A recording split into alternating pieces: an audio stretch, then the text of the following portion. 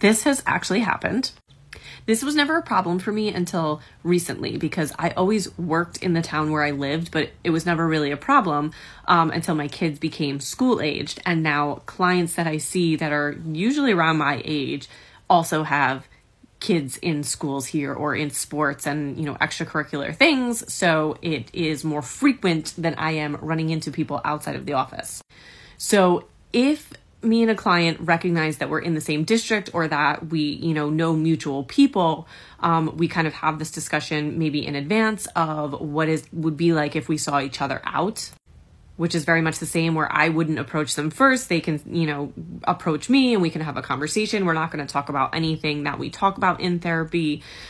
If my kid became friends with their kid or was invited to a birthday party, I might have somebody else in my family bring them to the birthday party. Like if I thought it was going to be weird or just to make the client more comfortable because it's not about me, but I'm also not going to deny my kid the privilege to be friends with certain people just because of my profession. Like that would be really unfair.